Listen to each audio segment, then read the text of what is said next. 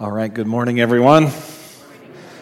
I need to get my electronic Bible back to the right place here. Okay. I am keenly aware, trust me, the fact is not lost on me that the only thing standing between you and delicious chicken barbecue in Lancaster County is this sermon. So I'm reminded of the pastor who was known for 30-minute sermons, never 29, never 31, 30 minutes. You could set your watch by him, 30 minutes from start to finish. And one particular day, he preached and he came to 30 minutes, and 35, and 40, and 45, and 50, and 55. Everyone's in shock, and suddenly the pastor looks down at his watch and has the shocked look on his own face and says, "Let's stand for the benediction," closes the service. And one of the deacons came to him afterwards and said, "Pastor, what happened? You're always 30 minutes. You're right on time. And what happened today?" And he said, "Well, you see, I have this method." He said, I always reach into my coat pocket and grab a lifesaver and just slip it into the side of my mouth. And it takes exactly 30 minutes for it to dissolve. And that's what I always do. And when it dissolves, I know it's done, and we say the benediction. And he said, "Well, today I reached in my pocket, and apparently I accidentally grabbed a spare button and put it in my mouth." So that didn't really happen. Probably didn't really happen. But we are praying for you, continuing to pray for you. As Steve said, we'll be gone for the next couple of months. Not gone from home, just not able to be here with you. We've previously committed to help another congregation, as I mentioned last week. But Lord willing, you're not rid of us yet. We'll be back in September at the conclusion of the summer, and we are excited for the process that you have. You have a good process in place. I would just exhort you and encourage you, as Steve did, to call you corporately to prayer, individually and corporately, that God would guide you, and have every confidence that He will. I think your issue next is going to be not a scarcity of resumes being submitted, but an absolute abundance of resumes that are going to be submitted, and that's good. That's a good problem to have, and as we are confident, God is going to guide you through that process. So we trust Him to that end. Let's pray and ask the Lord's blessing as we look at His Word. Thank you, Father, that you are with us. Thank you that through your word you are forming your church to be the men and women that you have called us to be and are equipping us to be through your Spirit. We ask that you would use this word in our lives, that you would encourage us, and that you would help each person here just to take that next step in their journey with you through the gracious working of your Spirit and the power of this text of Scripture. We pray in Jesus' name. Amen. I'm actually quite excited about this text, and it just seems to me so fitting today to be sharing this with you as we say goodbye for the next 8 weeks or so. I feel like just a comfort to my heart. I'm just leaving you in good hands. That's what I feel like as we work through this text together. The year was 1926, and Ira Gershwin penned the lyrics to a Broadway song that would not only become the hit of that show, but also go on to be recorded by many artists all over the world. In the show, the woman sings of her longed-for lover with these words, "Where's the shepherd for this lost lamb? There's a somebody I'm longing to see. I hope that turns out to be someone to watch over me." Anyone want to kind of complete the song as I read you the words? "I'm a little lamb that's lost in a wood. I know that I could always be good to one who will watch over me. Won't you tell him, please, put on some speed, follow my lead. Oh, how I need someone to watch over me." Now that song was probably helped to hit status by a lot of young women thinking about the man they hoped to marry. But there's something deeper in that lyric. There's something much deeper that speaks to men and women alike in every generation. And that's this. The world is an unsafe place filled with many dangers, many difficulties and opposition. And any thinking person is plagued by the incessant what-if questions. The what if I get cancer? What if I lost my job? What if I lost my spouse to death or divorce? What if my kid gets addicted to something? What if I have chronic, incessant pain? You know, some suffering that God asks us to face as individuals, it's like a long tunnel that you enter, and you have to enter it alone. You cannot take your spouse with you. You cannot take your closest friend with you. You must enter this alone. I recall a few years ago watching my dear wife Elaine go through that tunnel of chemotherapy and radical surgery and all of that, and those hard days standing by her bedside, wanting so much to just take it from her and experience it in her place. I don't know that I would have had the courage to actually do that, but honestly, that was the longing of my heart. And realizing I can't go there with her even. She has to walk through this alone. We have those individual fears, and corporately we have fears, right? What if we never find a pastor? Or worse yet, what if we find one and he's bad? Right? No, we all fear this nagging fear of exposure to danger that resides in every human heart. That's why that song speaks to so many people. We need someone to watch over us. And that's the good news, church, I have to share with you this morning. To each of you individually, to each of us individually, we have someone who's watching over us. And to you as a church, you have someone who is watching over you. And that's what we're going to hear here in John 10. Now remember, last week we talked about the healing of the blind man and how he was treated so shabbily by the spiritual leaders that he no doubt had admired all his growing up years. And these guys turn out to be not interested in his welfare or the welfare of the people entrusted to their care, but rather they were selfish shepherds. They were angry, controlling, dictatorial kind of shepherds.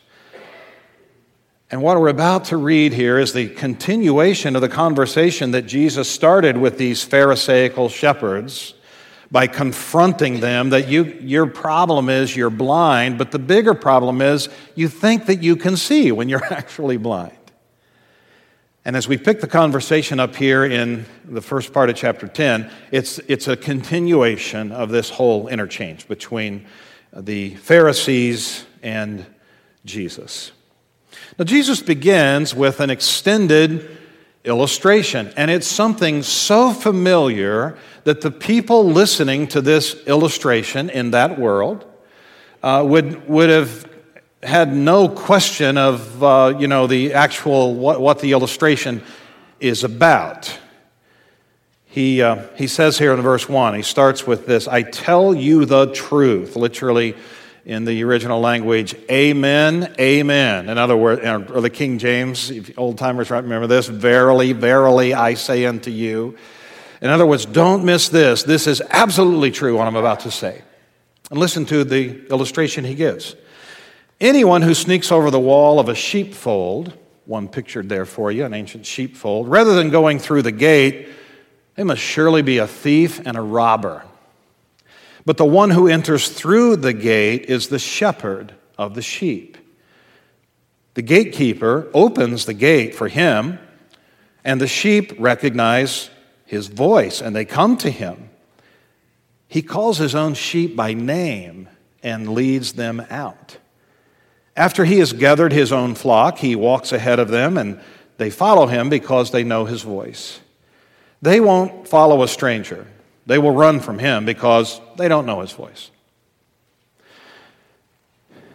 Now, that picture that Jesus painted of an ancient sheep pen or sheepfold would have been so familiar to these people listening. These things are everywhere in Israel. It would have been like me standing up here and saying, I'm going to tell you about ordering something on Amazon.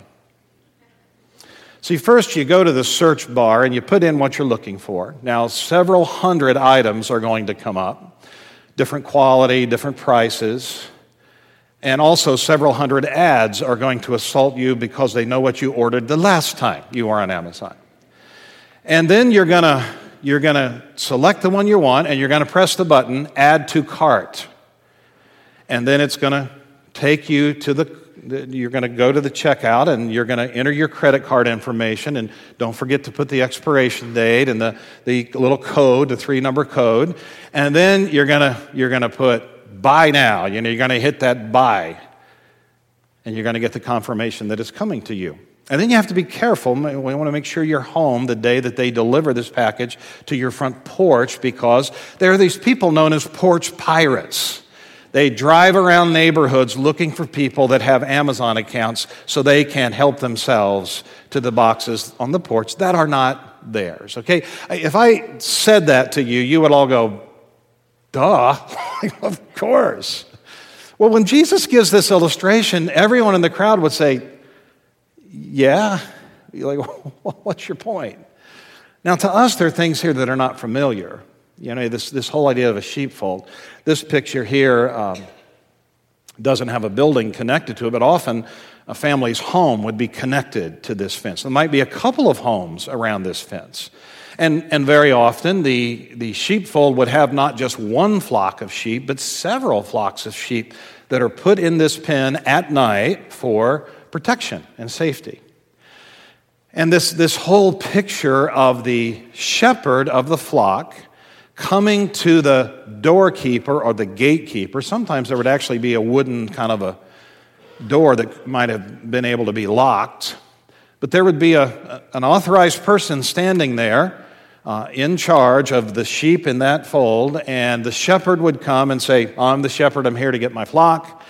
And the way they would do this, and the way they still do this, is the sheep know the voice of their shepherd. And so he would call out, this is beautiful, not just, hey guys, he would start, the Palestinian shepherds would often give their individual sheep individual names. And he would begin calling out the names of the sheep, and the sheep hear the voice of their shepherd. Now in the West, the way we do shepherding is we get a guy on a horse with a couple of dogs, and we get behind him, and we drive him where we want him to go, right? It's not the way they do it in the Near East. The sheep hear the voice of the shepherd. They come toward his voice. He begins to walk, and they begin to follow him. And these sheep come out of the sheepfold with their shepherd. That was very familiar to the people in this day. And also the idea that somebody that would not come to the front door but would climb over the side to get in, that person is there with malicious intent, either to steal or to harm the flock in some way. Everybody would know that. So for us, we need a little explanation. You know, what is the point Jesus is making here? And for them as well, they need a little explanation. So look at verse 6. Those who heard Jesus use this illustration didn't understand what he meant. I mean, they know what a sheepfold is, but they're not exactly sure what he's talking about. So he explains it to them. And notice verse 7 now, he is going to explain the illustration by presenting two metaphors that apply to him. And I want you to notice, as he does this explanation, the stark contrast between himself and the Pharisaical, selfish leaders that he is confronting, who have just kicked this formerly blind man out of the synagogue. I want you to notice the stark contrast here. So these two metaphors, Jesus says, I'm a gate. King James Version, New King James, many of the translations say I'm the door. All right, I'm the gate, and I'm the good shepherd. Let's just settle our thoughts down on these for a few moments. Well, in verse 7 to 10, 7b to 10, he makes this first claim. He says, I tell you the truth. Same exact construction as back there in verse 1. I tell you the truth. Amen, amen. This is true. What I'm about to say, you can take it to the bank. He says, I am, ego eimi, I am, it's the title for God. I am the gate. The word means a door, an entrance. It could refer to a wooden gate. Most of the times in our New Testament, it's translated with the word door, but I like the translation here. It's a gate. I tell you the truth, I am the gate for the sheep. All who came before me, those guys were thieves and robbers. But the true sheep did not listen to them. Yes, he repeats it, I am the gate. Those who come in through me will be saved. They will come and go freely and will find good pastures. The thief's purpose is to steal and kill and destroy. My purpose is to give them a rich and satisfying life. Maybe you're familiar with the translation, to give them life and life more abundant, right? Now, this whole imagery of I am the gate, it actually grows out of this practice that would be the case in some sheepfolds that did not have a wooden gate that would close. Actually, the shepherd himself became the gate.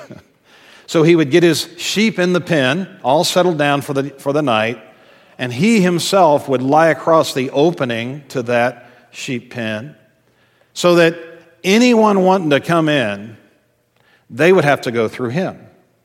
Now, the way Jesus is using the metaphor here, he is saying, I am actually the entrance. I am the opening whereby you can come into my fold, the fold of God.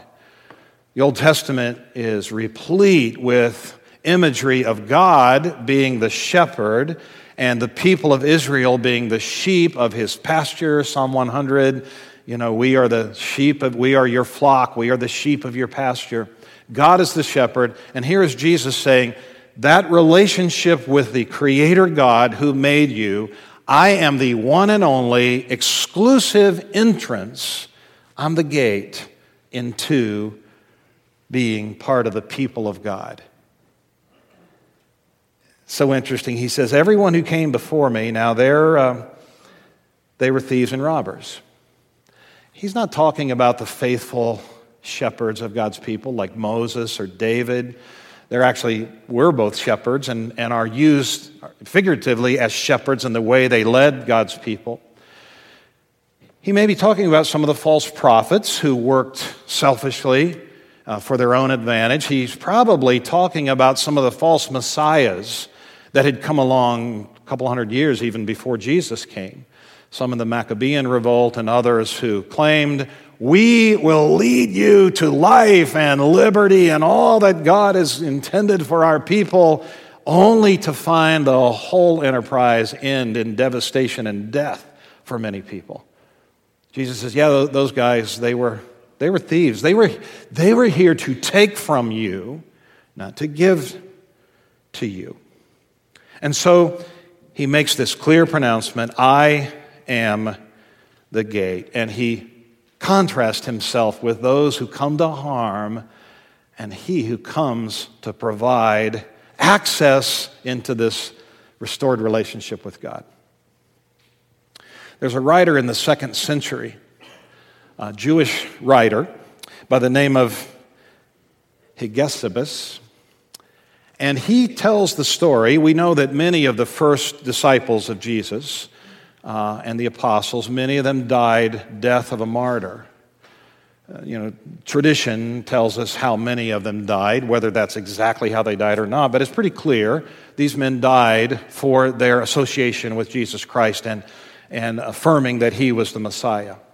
Well, James, the half-brother of Jesus, he became the pastor of the church at Jerusalem. He was one of the brothers questioning whether Jesus was nuts. Initially came to be a believer in his half-brother as the Messiah and Savior, became the pastor of the church at Jerusalem, and his death is purported to have happened this way. It's written about in the 2nd century. Jewish opponents put him on trial, and they asked him the question, what did Jesus mean when he said he is the gate?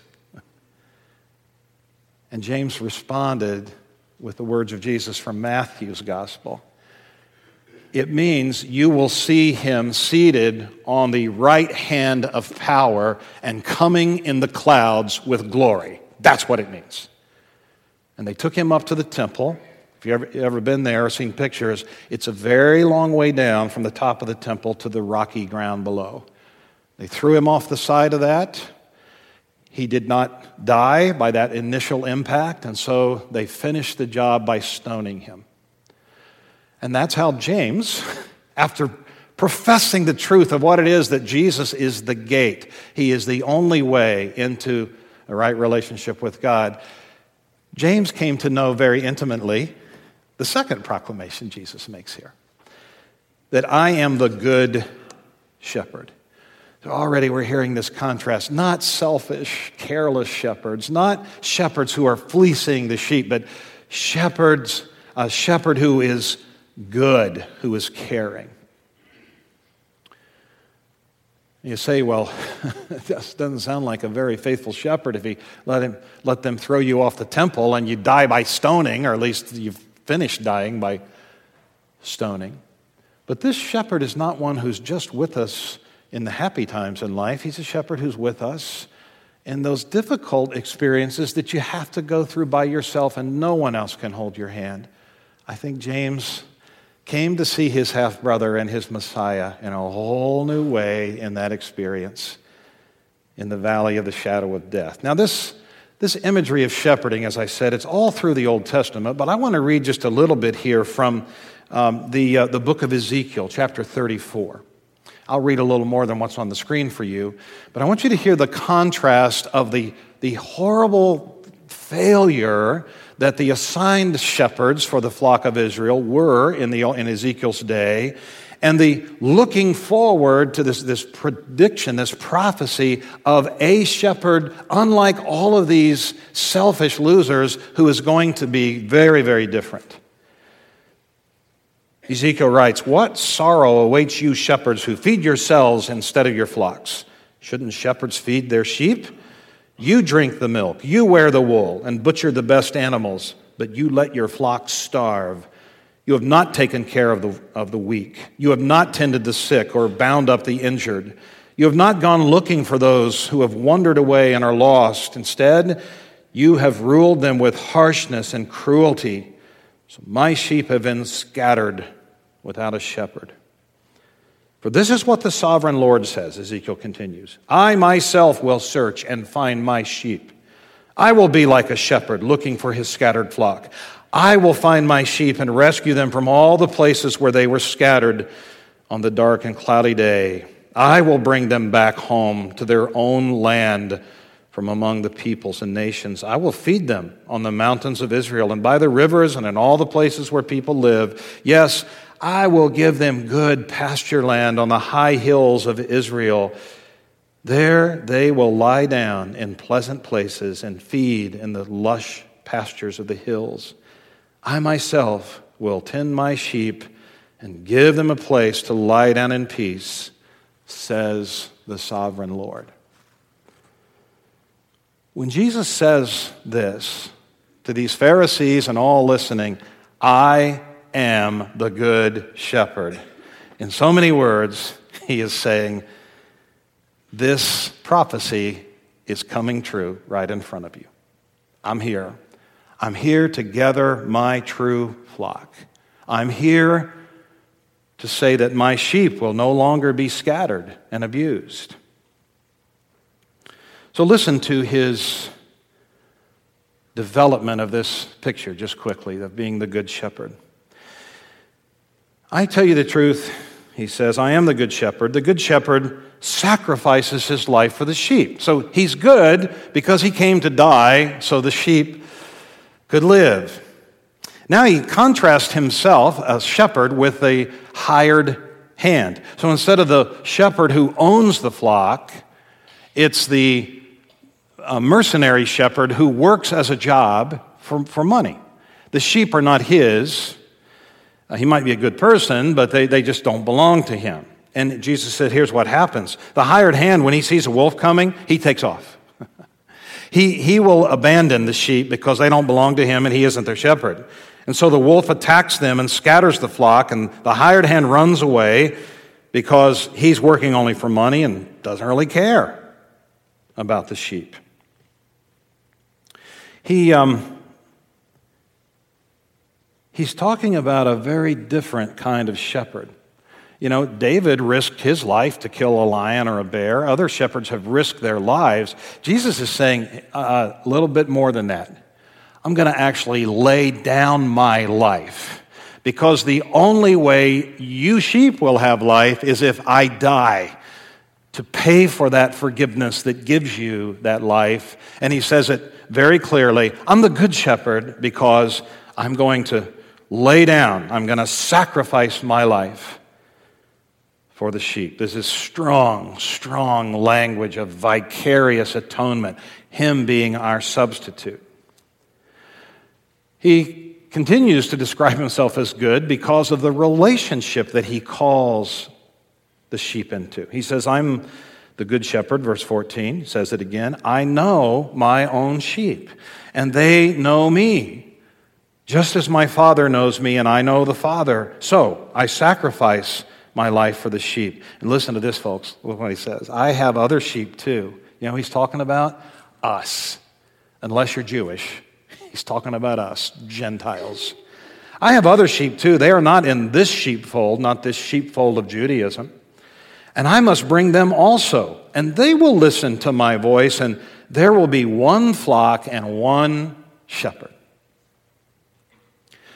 You know, I was 6 years old when I heard, through my father's voice, actually, laying on the top bunk in my brother and I's bedroom, late in an evening, a Tuesday evening, after hearing an evangelist preach in our church, talking about the realities of heaven and hell and eternity, and being deeply convicted of my sin and lack and need.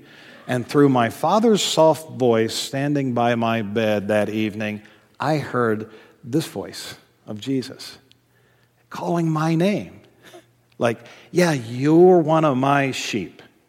You're one of my sheep. And I went toward him as a 6-year-old does, you know, like in trust and faith. I went to Jesus. And I came into a relationship with him that all these years later, 50 plus, I've wavered often. He's never left me. He's always been with me. And he says, and I know him. I know you. And this relationship between the sheep and the shepherd, he says, it's so intimate. It's like between the Father and the Son and the triune Godhead. It's that intimate. He knows you. He called you. You know Christ the Savior. You remember when that happened, when you heard his voice. You heard your name called. I'm not saying you heard voices. I'm just saying it was the shepherd coming to you and saying, you're part of my flock. Come on. You may be here today, you're hearing that voice and you haven't stepped toward him yet. Just keep listening. He has something good for you. Jesus tells us he's good because his sacrifice is not from coercion. Look at verse 17 and following, but submission. The Father loves me because I sacrifice my life so I may take it back again. No one can take my life from me. I sacrifice it voluntarily, for I have the authority to lay it down when I want to, and also to take it up again. This is what my Father has commanded. You know, all these threats from the Jewish leaders and these schemes and strategies and plots to take his life, Jesus is saying, yeah, you do your best, boys, but it won't happen until I permit it to happen. And it's this mystery of God's world that what wicked men plan and carry out, it's all part of the plan of God to redeem those very wicked men who are carrying this out, including all of us. And here's Jesus saying, I'm in perfect control of this. I'm not being coerced. I willingly lay down my life for my sheep to bring them into this relationship with me. Can't help but think of the words of Romans where Paul says in chapter 8, since he didn't spare his own son, but delivered him up for us all, how will he not also give us everything else? Right? So think of this. Jesus is the way we come to relationship with God, and he is a shepherd who walks with us individually and corporately. Think of it this way. There's never an experience in life that has come into your life that has surprised your shepherd. And there's never an experience in life that has come into your life in which he will permit you to be completely alone. Yeah, Elaine couldn't have me walk with her, like take that pain for her. But she will tell you to this day, there were moments of such powerful awareness of the presence of Christ in her life as she went through that valley. And all of you can tell stories of how God has done this in your life. The shepherd is with us. He said, Matthew 28, I'm going to be with you all the days until the end of the age. The Mondays and the Wednesdays, the Saturday afternoons and the Thursdays when you sinned real bad, I'm still going to be with you. That's his promise. Well, there's a divided response to these words of Jesus, this claim of being the gate and the good shepherd. And the discussion is this guy a maniac or is he the Messiah? So look what they say in verse 19. When he said these things, the people were again divided. It sounds like more than just the leaders that have been singled out. All the people are listening. They're divided in their opinions. Some said, he's demon-possessed and out of his mind. Why listen to a man like that? And even by that response showing they are not his sheep hearing his voice. And others said, this does not sound like someone possessed by a demon. And they ask this question, can a demon open the eyes of the blind? It's a rhetorical question. The implied answer is no. Demons don't open eyes, they blind them. They blind them. And all down through the generations now, we hear that question still coming to us, right? Who is he? Is he a maniac? Or is he the Messiah? And the question comes to you. We all have to make the choice. Because he can't just be a good person who did nice things. He is a person who claimed to be God. So if he was not actually God, then he's a maniac. Well, this beautiful text is shouting to us this. This is how I'd sum it up. Jesus, he's the good shepherd. He's your path to God and the only path there is to God. And he is your provider as God.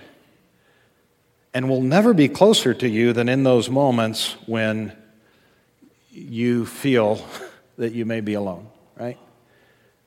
That's when he's going to be closest to us. So if you don't know him today, why wouldn't you want to come into a relationship with someone like this? And if you do know him, but you've been questioning a little bit, why this, why now, why me? Just be reminded, brother, sister, friend in Christ, be reminded he is with you and he is working good.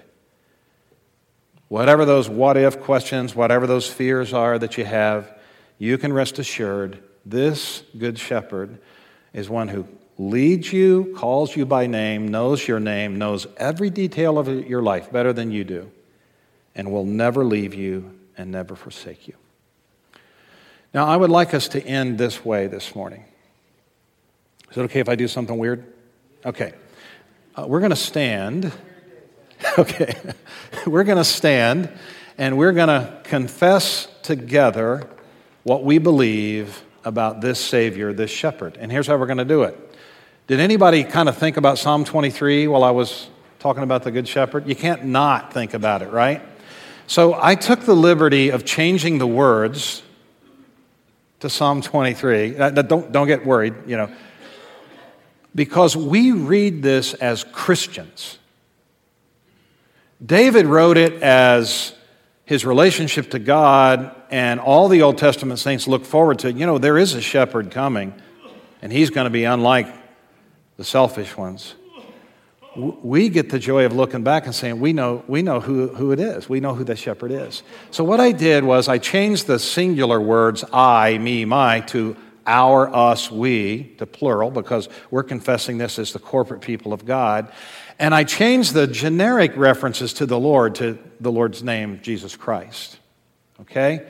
So don't go on autopilot and just start quoting King James, because you'll get messed up with the rest of us, right? Try to read, and I'm sorry, the font's kind of small. Can you see it? Okay. With confess together in faith. This is the shepherd with whom we are in relationship. Jesus Christ is our shepherd. We shall not want. Jesus makes us to lie down in green pastures. He leads us beside the still waters. Jesus restores our souls. He leads us in the paths of righteousness for his name's sake. Yea, though we walk through the valley of the shadow of death, we will fear no evil, for you, Jesus, are with us. Your rod and your staff, they comfort us. You, Jesus, anoint our heads with oil. Our cup runs over. Surely goodness and mercy shall follow us all the days of our lives, and we will dwell in the house of the Lord forever. And all God's sheep say? Amen. Y'all don't say amen that much here, so that was really great to hear right there. Yeah, amen. Let's pray. Father, we trust you. We commit our lives into your hands, knowing you are the good shepherd. We have nothing to fear. You will never do us evil. You will only do us good. The Lord is good, a stronghold to all who put their trust in him. And so we pray your protection and love and care and continued concern for the people of this flock, your flock. Each one, you know their name. And this fellowship, you know this name, Bethany Grace Fellowship. These are your people, your sheep. And so we worship you, we thank you, and we again surrender our lives to you without fear. And even if it's the valley of the shadow of death, how we thank you. It's only a shadow. It's only a shadow. And we step into eternal life with you as we go through that valley. So thank you, Father, and we just commit these dear ones to your care, these elders and leaders and all the folks of this family. We commit them to your care with confidence in your love and grace and strong, strong hand of protection upon them. We pray it in Jesus' name. Amen.